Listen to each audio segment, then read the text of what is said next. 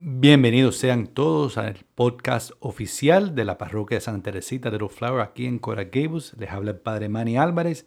Queríamos hacer un podcast especial porque ayer tuvimos el honor de tener con nosotros en la Santa Misa al párroco de Nuestra Señora de la Caridad del Cobre de Cuba, del Santuario Nacional, que estuvo con nosotros, el padre Rogelio Puerta, y queríamos publicar por este medio la humildad tan brillante que el Padre predicó ayer en la Santa Misa. Así que no quiero hablar más, les dejo con el Padre Rogelio. Estoy muy feliz de estar acá. Tengo mucha gente querida por acá, hermanos que con mucha fidelidad han estado cerca de nosotros en Cuba, con mucha oración, con mucha bondad, con mucha generosidad. Y yo tengo que dar muchas gracias a todos nuestros hermanos que viven acá, que en los momentos tan difíciles que estamos viviendo en Cuba no nos han dejado solos y vibran junto a nosotros, junto a la Virgen de la Caridad, por cada acontecimiento que pueda repercutir en el bienestar de nuestro pueblo. Le he pedido al Padre Manny que me deje tener esta Virgencita de la Caridad acá. Me siento extraño si ella no está. De hecho, es primera vez que estoy tantos días lejos de ella. No sé, parece que esto es un síndrome de párroco del cobre. No puedo estar mucho tiempo lejos de ella y quería que ella estuviera acá. Esta Virgen es muy especial porque es una Virgen peregrina que tienen los hermanos de Maús, que va de casa en casa. Y bueno, ella recibe muchas oraciones por nuestra patria. El Evangelio de hoy nos sube la parada. El Evangelio de hoy nos habla de una vida religiosa de máximos, no de mínimos. Cuando yo les hablo a los jóvenes en Cuba, en la casa de la madre, yo les digo, si nosotros queremos construir una tierra nueva, si nosotros queremos hacer algo distinto, nuestra religión no puede ser una religión de mediocres. Nuestra religión tiene que ser una religión de máximos, como lo pide el Evangelio de hoy. Son tiempos muy difíciles que piden el máximo de nuestra experiencia de vida de fe. Ya se acabaron los tiempos para estar con tibiezas en la vida de la fe. ¿Qué nos dice el Evangelio? Directamente de los labios de Jesús escuchamos cómo Jesús nos invita a una entrega radical de nosotros mismos.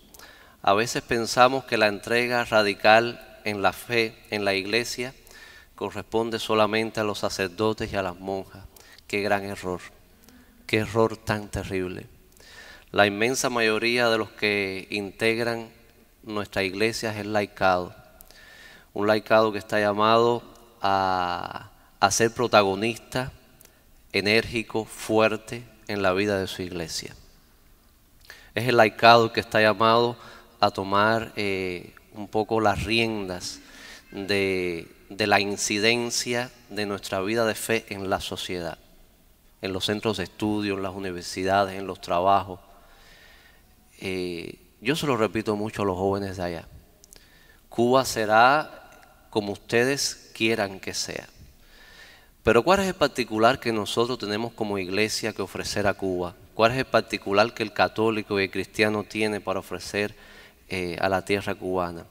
Bueno, primero que todo, una libertad interior que es anticipo de cualquier libertad que quisiéramos lograr a modo exterior en nuestra sociedad. Solo una persona auténticamente libre es capaz de liberar. Decía un sacerdote que aprecio mucho, que valoro mucho en Cuba, que quiero mucho, respeto y admiro, decía, a veces estamos llamados a ser libres donde no hay libertad. Ese es el mayor reto. ¿Por qué? Porque cuando un cristiano logra la libertad que viene de Jesucristo, ¿en qué consiste esa libertad? Bueno, la libertad del que es capaz de estar alegre cuando hay tristeza, de dar esperanza cuando hay tinieblas, de perdonar cuando hay odio, de reconciliar cuando hay división. Esa es la libertad, esa es la auténtica libertad que trae Jesucristo. Solamente espíritus reconciliados, solamente almas reconciliadas con Dios y consigo misma, almas dóciles al amor del Señor, libres, pueden incidir para que exista libertades que soñamos. Evidentemente, hoy 10 de octubre, fecha patria para Cuba, inicio de nuestras guerras de independencia. Nosotros en Santiago de Cuba tenemos en la iglesia de Santo Tomás una imagen de la Virgen de la Caridad muy especial, que le llamamos la Virgen Mambisa. Es la iglesia donde fueron bautizados varios de nuestros mambises más ilustres. Es la Virgen que se les rezaba por la independencia de Cuba. Es la Virgen que peregrinó hace unos años por todo el territorio nacional. La Virgen que iba al corazón de tantas personas tristes, desconsoladas, desesperadas, porque la madre es así. Nuestra madre no está encerrada en su santuario del cobre. Nuestra madre va al encuentro de cada cubano donde quiera que esté. Por eso la primera vez que vine a Miami, lo primero que hice fue ir a celebrar misa en la ermita. Fui también a San Juan Bosco, donde estuvo la imagen, me dicen que estuvo la imagen, porque es que la Virgen, la madre es así. Yo en los momentos de dolor, de desesperación, porque hay que ver cómo sufre un padre cuando sus hijos sufren. Yo me pongo en oración delante de la madre ahí en el cobre, esa bendita imagen que lleva más de 400 años acompañando al pueblo cubano en penas y alegría. Y le digo, ay madre, méteme bajo tu amoroso manto. Porque a veces uno siente que le faltan las fuerzas. Y siento que ella me dice una y otra vez, no estoy yo aquí, que soy tu madre. Cada cubano en los momentos de dolor, en los momentos de no entender, en los momentos de impotencia, y yo sé que entre los cubanos de esta tierra hay a veces muchos sentimientos de impotencia, de querer hacer y de dar y de hacer algo y de no saber qué se puede hacer. Es duro el sentimiento de impotencia, hace mucho daño al alma. Cuando uno quisiera hacer y sentir que a veces no puede hacer todo lo que uno quisiera. Es el sentimiento también propio del Padre, que quisiera dar más a Cristo, que quisiera ser más causa de alegría, que quisiera ser herramienta de felicidad para los demás y sentir que a veces la acción de uno es limitada. Y ahí es cuando tenemos a la Madre. Yo se lo digo mucho a la Virgen, Madre, ayúdame a llegar donde hasta hoy no he podido llegar. Dame la fuerza, dame la prudencia. Hoy en la primera lectura se hablaba de prudencia, se hablaba de sabiduría. A veces también es importante ofrecer lo que uno vive internamente y que solo uno entiende. En el corazón de un sacerdote hay muchos gozos, pero también hay muchos dolores. Y dolores que a veces nos tocan vivir desde el silencio. Nos tocan vivir desde el silencio porque uno tiene como sacerdote que abrazar la cruz y a veces quedársela para uno. Esa cruz que a veces muchos no ven y que el sacerdote lleva a cuesta. Para poder darle a su pueblo, a sus hijos, al Cristo resucitado. Que produce una alegría que nada ni nadie nos puede quitar. En el poblado del cobre yo les digo a los pobladores que acogemos a tantos y tantos peregrinos, yo les digo, nosotros no podemos perder la alegría de Cristo.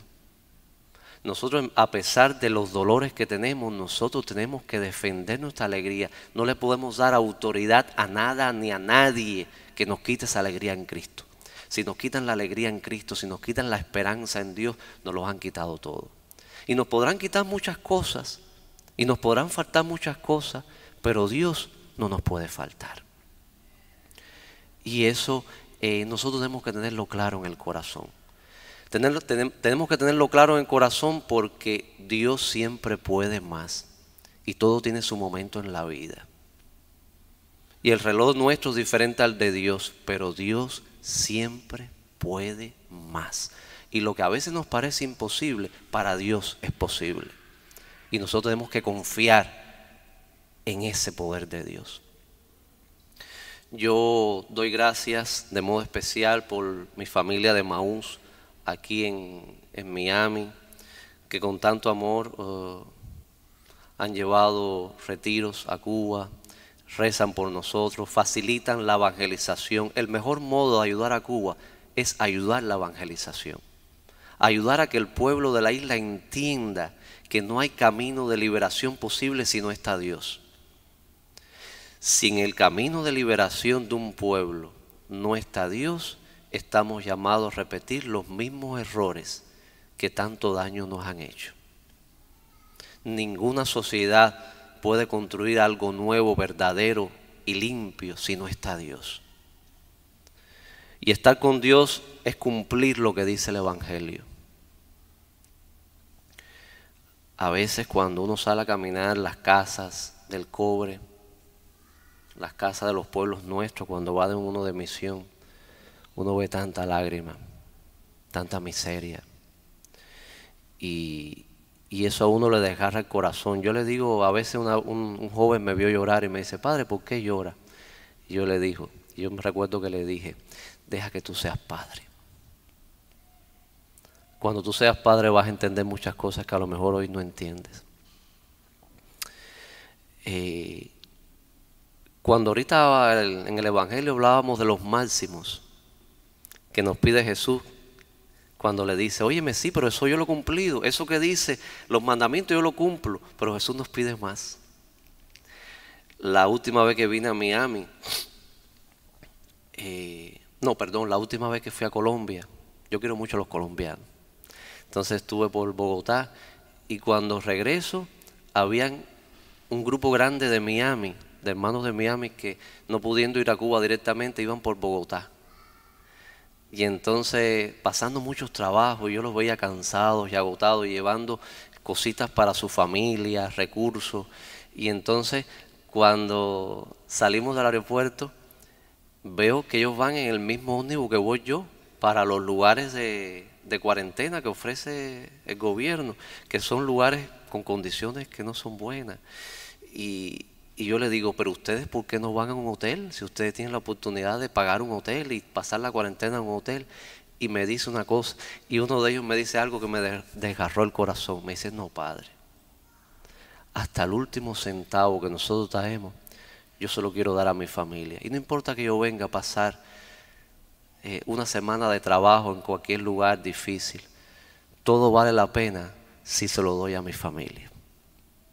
Ese es el máximo que dice el Evangelio.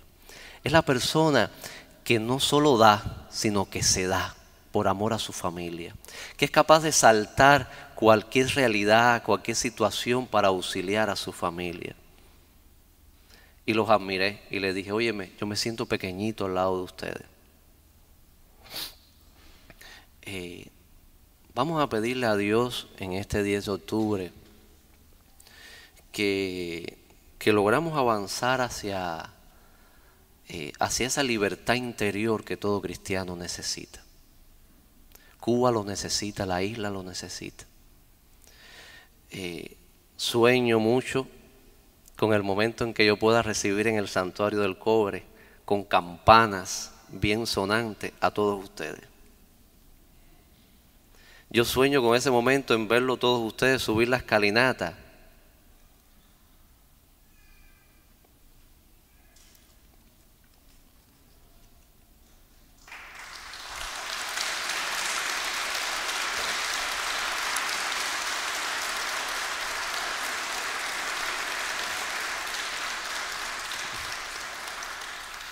Y ofrecer una misa en el santuario del cobre con ustedes, en casa de la madre que no deja de pensar un minuto en cada uno de sus hijos. Y yo sé que ese momento va a llegar, porque Dios siempre puede más. Es más, vamos a repetirlo ahora mismo, para que se grabe en nuestra mente y en nuestro corazón. Dios siempre puede más. Vamos a repetirlo. Dios siempre puede más. Ojalá que eso esté bien metido en nuestra mente, en nuestros corazones, para que la llama de la alegría no se apague. No dejen nunca apagar la llama de la esperanza para que tantas cosas que soñamos buenas, con el auxilio de la Virgen, nuestra Madre, puedan ser posibles. Mientras tantos sueños llegan, yo como sacerdote del Cobre, mi comunidad parroquial del Cobre, estarán rezando por todas las intenciones de ustedes a los pies de nuestra Madre, la Virgen de la Caridad. Que así sea.